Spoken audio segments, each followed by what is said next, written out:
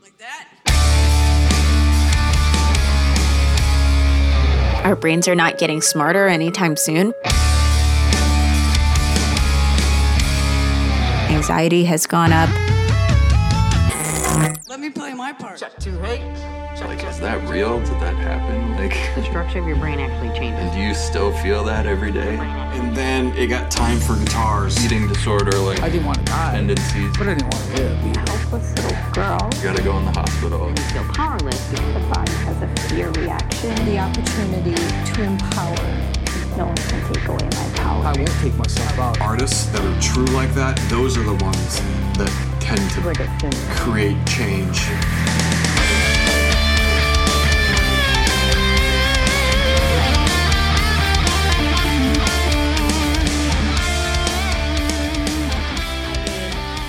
There's also the thing where our brains haven't increased in size for, hundreds of thousands of years. And so I'd say we're overdue for an upgrade. Yeah, exactly. Actually, we work with somebody in the philosophy department, I believe it is, who says one of the most interesting things about the time we're in with neuroscience is that our brains are not getting smarter anytime soon, but we're able to develop technology that's smarter than us that will help us solve problems that Have you our watched brains no can't sci-fi do. movie ever? That is the worst. But the good news is the computers will turn themselves on. Right, exactly. horrible. It could be horrifying too. But, hopefully they don't turn on us. But, back to the well-worn pathways thing. So the thing is, if we get into any sort of physical or mental pattern, it's hard to break out of. And so when you approach a scientific question and you have your biases, you don't realize it, but you're going down well-worn pathways in your brain. And so it can be very hard to say you have disconfirming data to not go, these data don't match what I expected because there was something wrong with our study design. So we didn't find the thing that we thought we would, but we just need to do a better study to find it. Or To find what we set out to find. yes, or what often happens just because our methods are fallible is we have one study saying that, so a great example of this is the dieting literature, right? We have studies showing that dieting is bad. It leads to eating disorders. It leads to people gaining, not losing weight, and so forth. Then we have some studies showing that dieting is good. It helps people lose weight. It helps people feel psychologically better, and so forth. And so when you have this confirmation bias, which study are you going to believe? You're going to believe those that match how you already see the world. And that's a really big problem, is that people just pull whatever pieces of data match how they see the world. That's interesting because there are people who, I think the word dieting is used incorrectly. I think there's no such thing as a person who doesn't have a diet. Your diet is what you eat, right? Mm-hmm. So if we take a Japanese person, raise them in the United States, a lot of their medical statistics on various different chronic diseases that are plaguing the world right now will match the American levels. Mm-hmm. Take that same person, raise them in Japan, it's a 97% chance that they won't deal with obesity in their lifetime. Mm-hmm. So I feel like, again, I just come back to culture and environmental determinism, and we're all spectacular individual flowers, but seriously, you were born at a certain time and place, and there's so many social cues telling you, do this, do that, get in the car, go here, go there, have another one. Once you pop, you can't stop, and why not have one more? And I just think that we really overlook the societal cues, and being in a consumer economy, the food industry is part of that economy, and I feel like it's just shoved down our throats. Yeah, absolutely. It's easy to blame the big corporations, and frankly, they could use a little bit of a checking. Yeah, so what's interesting is, if you look at the last several decades, obviously over time, rates of obesity have gone up. Also, interestingly, and terrifyingly, rates of depression have gone up, anxiety has gone up, perfectionism has gone up over time. Now, the basic way our brains are structured, our genes, those aren't changing in that short a time scale. Yeah, like there's no evolutionary reason for us to be getting more depressed. That's right. And so you have to look to the environment to say what is going on that's affecting us this way, because I think a lot of people think of this brain environment divide, right? Like it's either your biology that's wrong or it's the environment that's wrong. But when you're struggling with, a mental health disorder, but in truth, our environments shape our brains. Our environments profoundly affect our brains. And then we in turn act on our environments. And so there's such an exchange going on that if you are in an environment that is pulling you in a direction, for instance, like a food environment that's compelling you to eat food that is easily available and as high density and high sugar and so forth as possible, it's going to be hard not to be drawn towards that. And has been engineered to suppress your sense of satiety. Right. The elephant in the room. Right. That people don't like to talk about, but I think that's like, I would like to take like an army of people with BED and just take them into the CEO's office of, name that corporation. Right. And hold up the wrapper and say, what do you mean you can't have just one? You printed it right here on the package. You're proud of that? Right. You're fucking killing me. Like there are people who just need to be checked. Yeah. And organizations that need to be checked. And in the end, the consumer decides what companies fail and succeed. I get it. But I mean, it's life and death. Can we say now and then that it can't all come back to the almighty dollar? Yeah, it's so interesting. So this idea of free will too.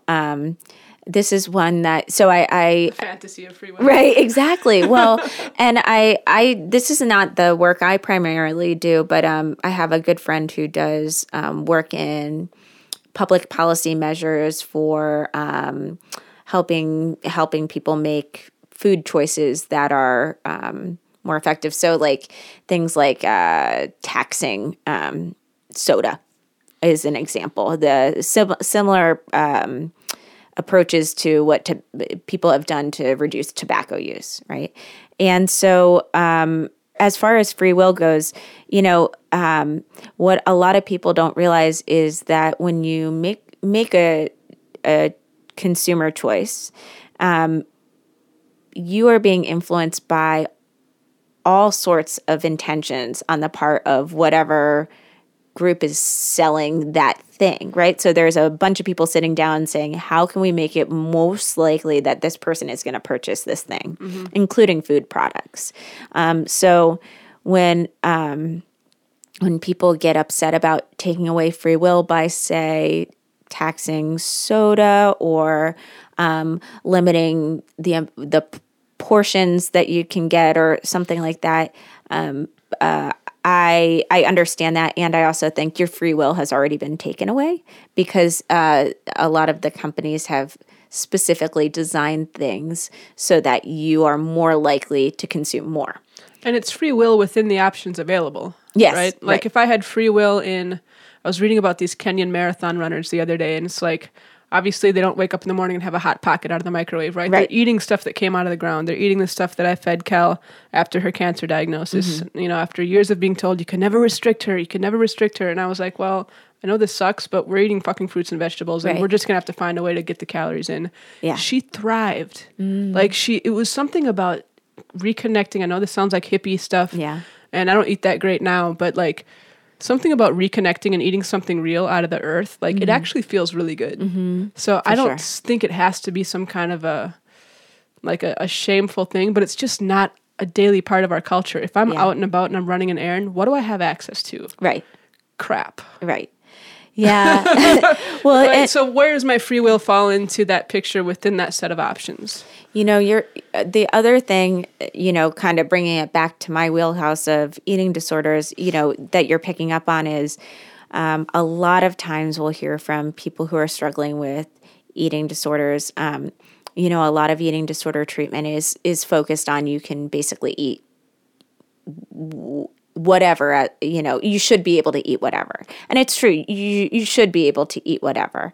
But not all of it all of the time, right? And so I think what we hear from a lot of people who are in treatment is I'm being told to say, eat this large piece of cake or whatever as my dessert. Well, other people in the world are not being told you should eat a bunch of cake, right? And if you don't eat your dessert, you have an eating disorder. Right. I've seen people in IDP Yes. struggle with that. Like they're forcing me to eat piles of cookies and I just don't fucking want it. Like, Yes. And they say if I don't eat it, that I'm feeding my eating disorder. Like, is that Yeah. really necessary? And I think the ultimate goal is you want somebody to be able to interact with all the foods and in the way that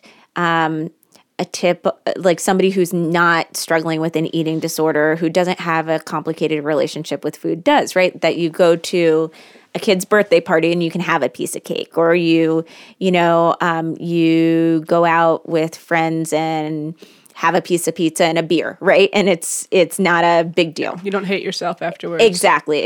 And so that's the goal. But I think what a lot of people pick up on, which is true, is that they're being asked to eat in a way that most people are not asked to eat. And so there has to be a balance there where, people who are struggling with eating disorders can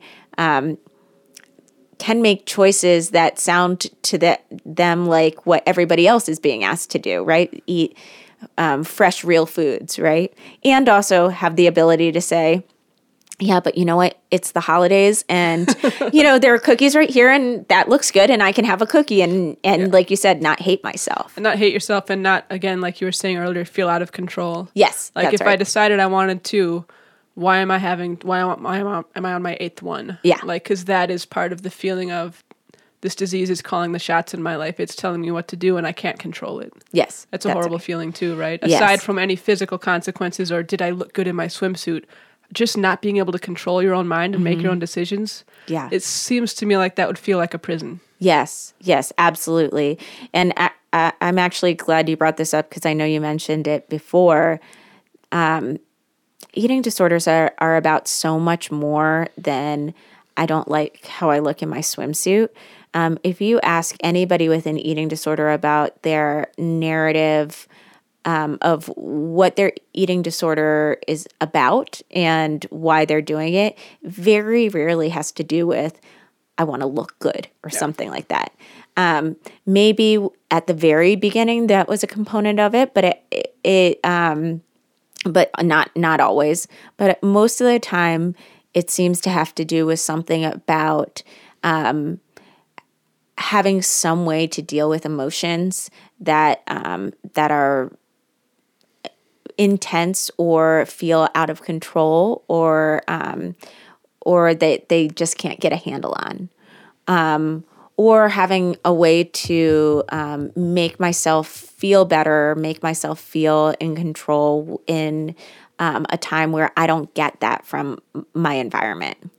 And yes, okay, so the body is a part of it and food is a part of it. But I think at a much more basic level, it's about managing emotions. So that's perfect. If you wanted to keep it under 90 minutes, we've got maybe 15 minutes left. Oh, perfect. Yeah.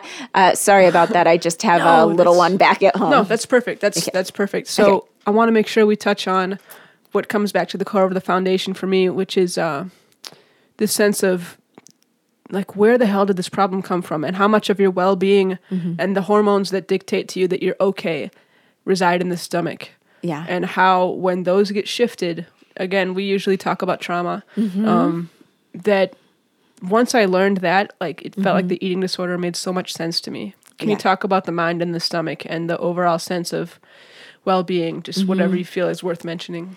Yeah. So there are many different pathways that can lead to a person developing an eating disorder in terms of their experiences. Trauma is a very common one. But of course, not everybody who has an eating disorder has a trauma history. One thing we do know that is that most people who end up developing an eating disorder from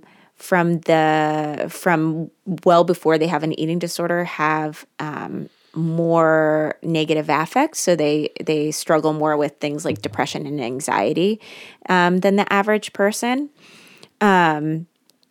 What we also are starting to learn is that there are metabolic components that we don't entirely understand that seem to predate when somebody has an eating disorder. So for instance, there's some evidence that people who go on to develop anorexia nervosa from very early on, even prenatally, are at lower weights than, and obviously they're not doing anything to manage their eating at that point.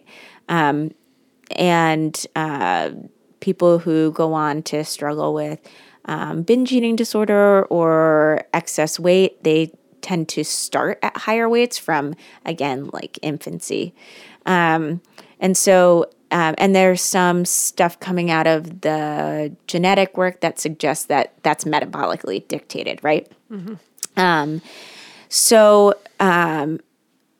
So regardless of the pathway that starts the ball rolling towards an eating disorder, what we know is that some people are going to be drawn to being at higher or lower weights or engaging in overeating or undereating based on their just basic metabolic makeup. And we also know that some people are going to be predisposed to having higher negative affect, that maybe they need to find a way to manage that, right? So somebody who doesn't as inherently struggle with anxiety and depression doesn't need these external things to try to manage that. They just don't have that experience as much. Mm-hmm. Now you throw something like trauma into it that seriously disrupts the emotional system, seriously disrupts physical safety and all of that. And you have another layer where somebody not only might be predisposed to having more emotional concerns, might not just be predisposed to having more metabolic tendency in one direction or another, but now has an environmental force that is shifting them towards, I need something to help me manage this terrible experience and manage my brain's natural reaction to this terrible experience. So when somebody, and I'll say, as you said, there are things like serotonin. Most of the receptors for it are in the stomach. Mm-hmm. So then there are also effects of once you start doing things that disrupt how your GI system functions, it can be this negative feedback loop, right? So one thing we know, for instance, is that when people restrict their eating and become underweight, at first there can be this part that makes them feel better, less anxious and so forth, but over time they feel worse, right, mentally.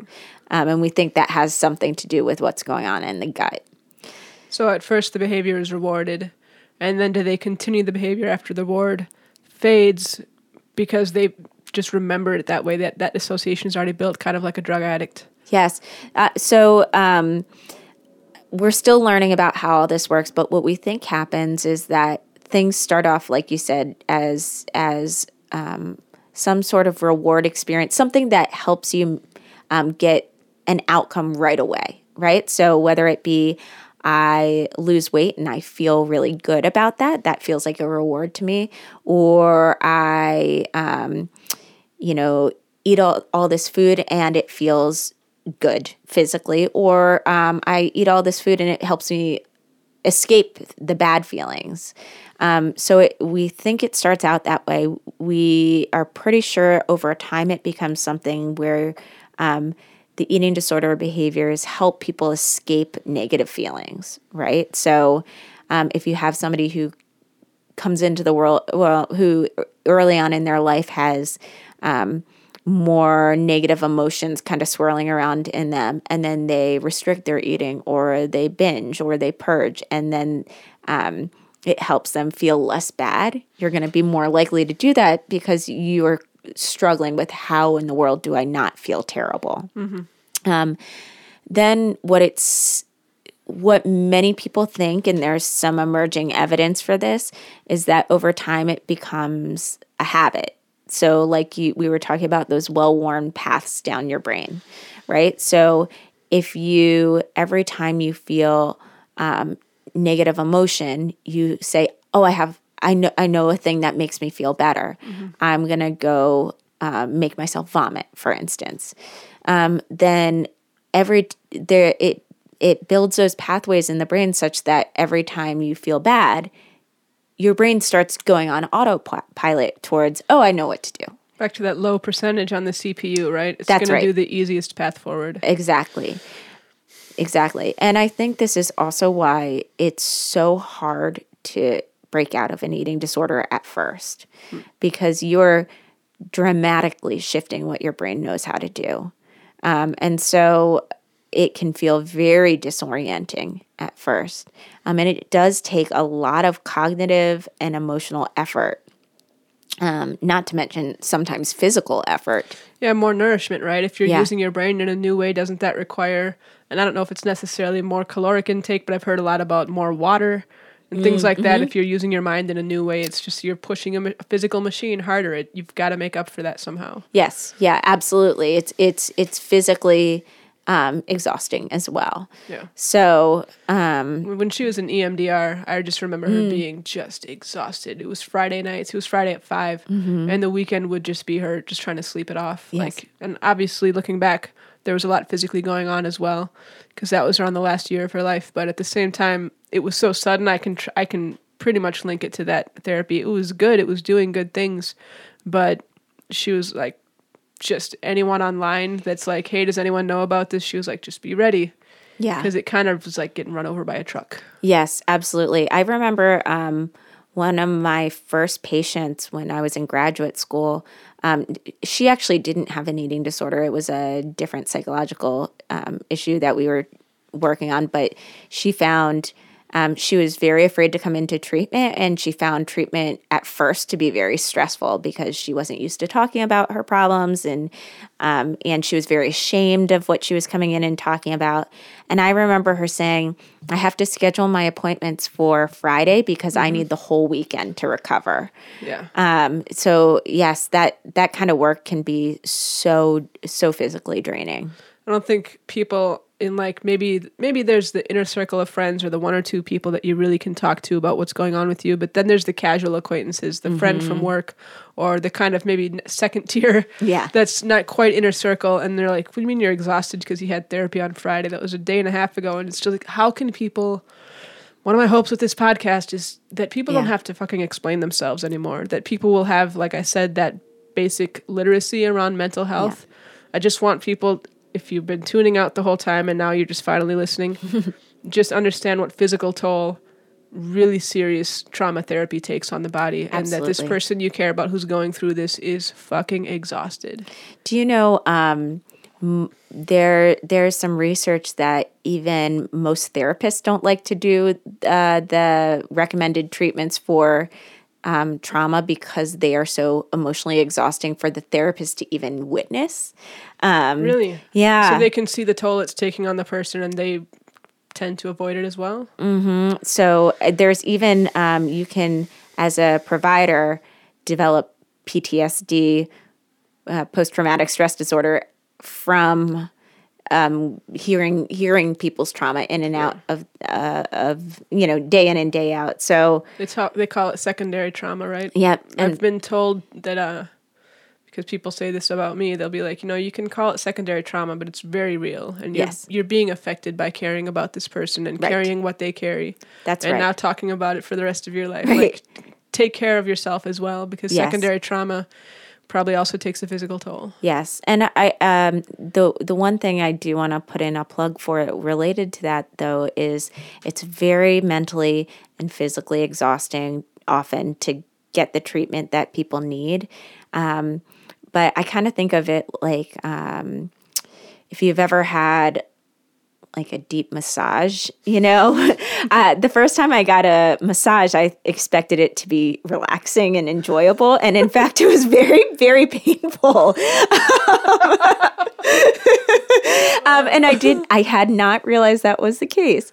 And so, but the next day I felt so much better, right? It had relaxed me. It had loosened me later, right? Through that pain. And I think good treatment is like that.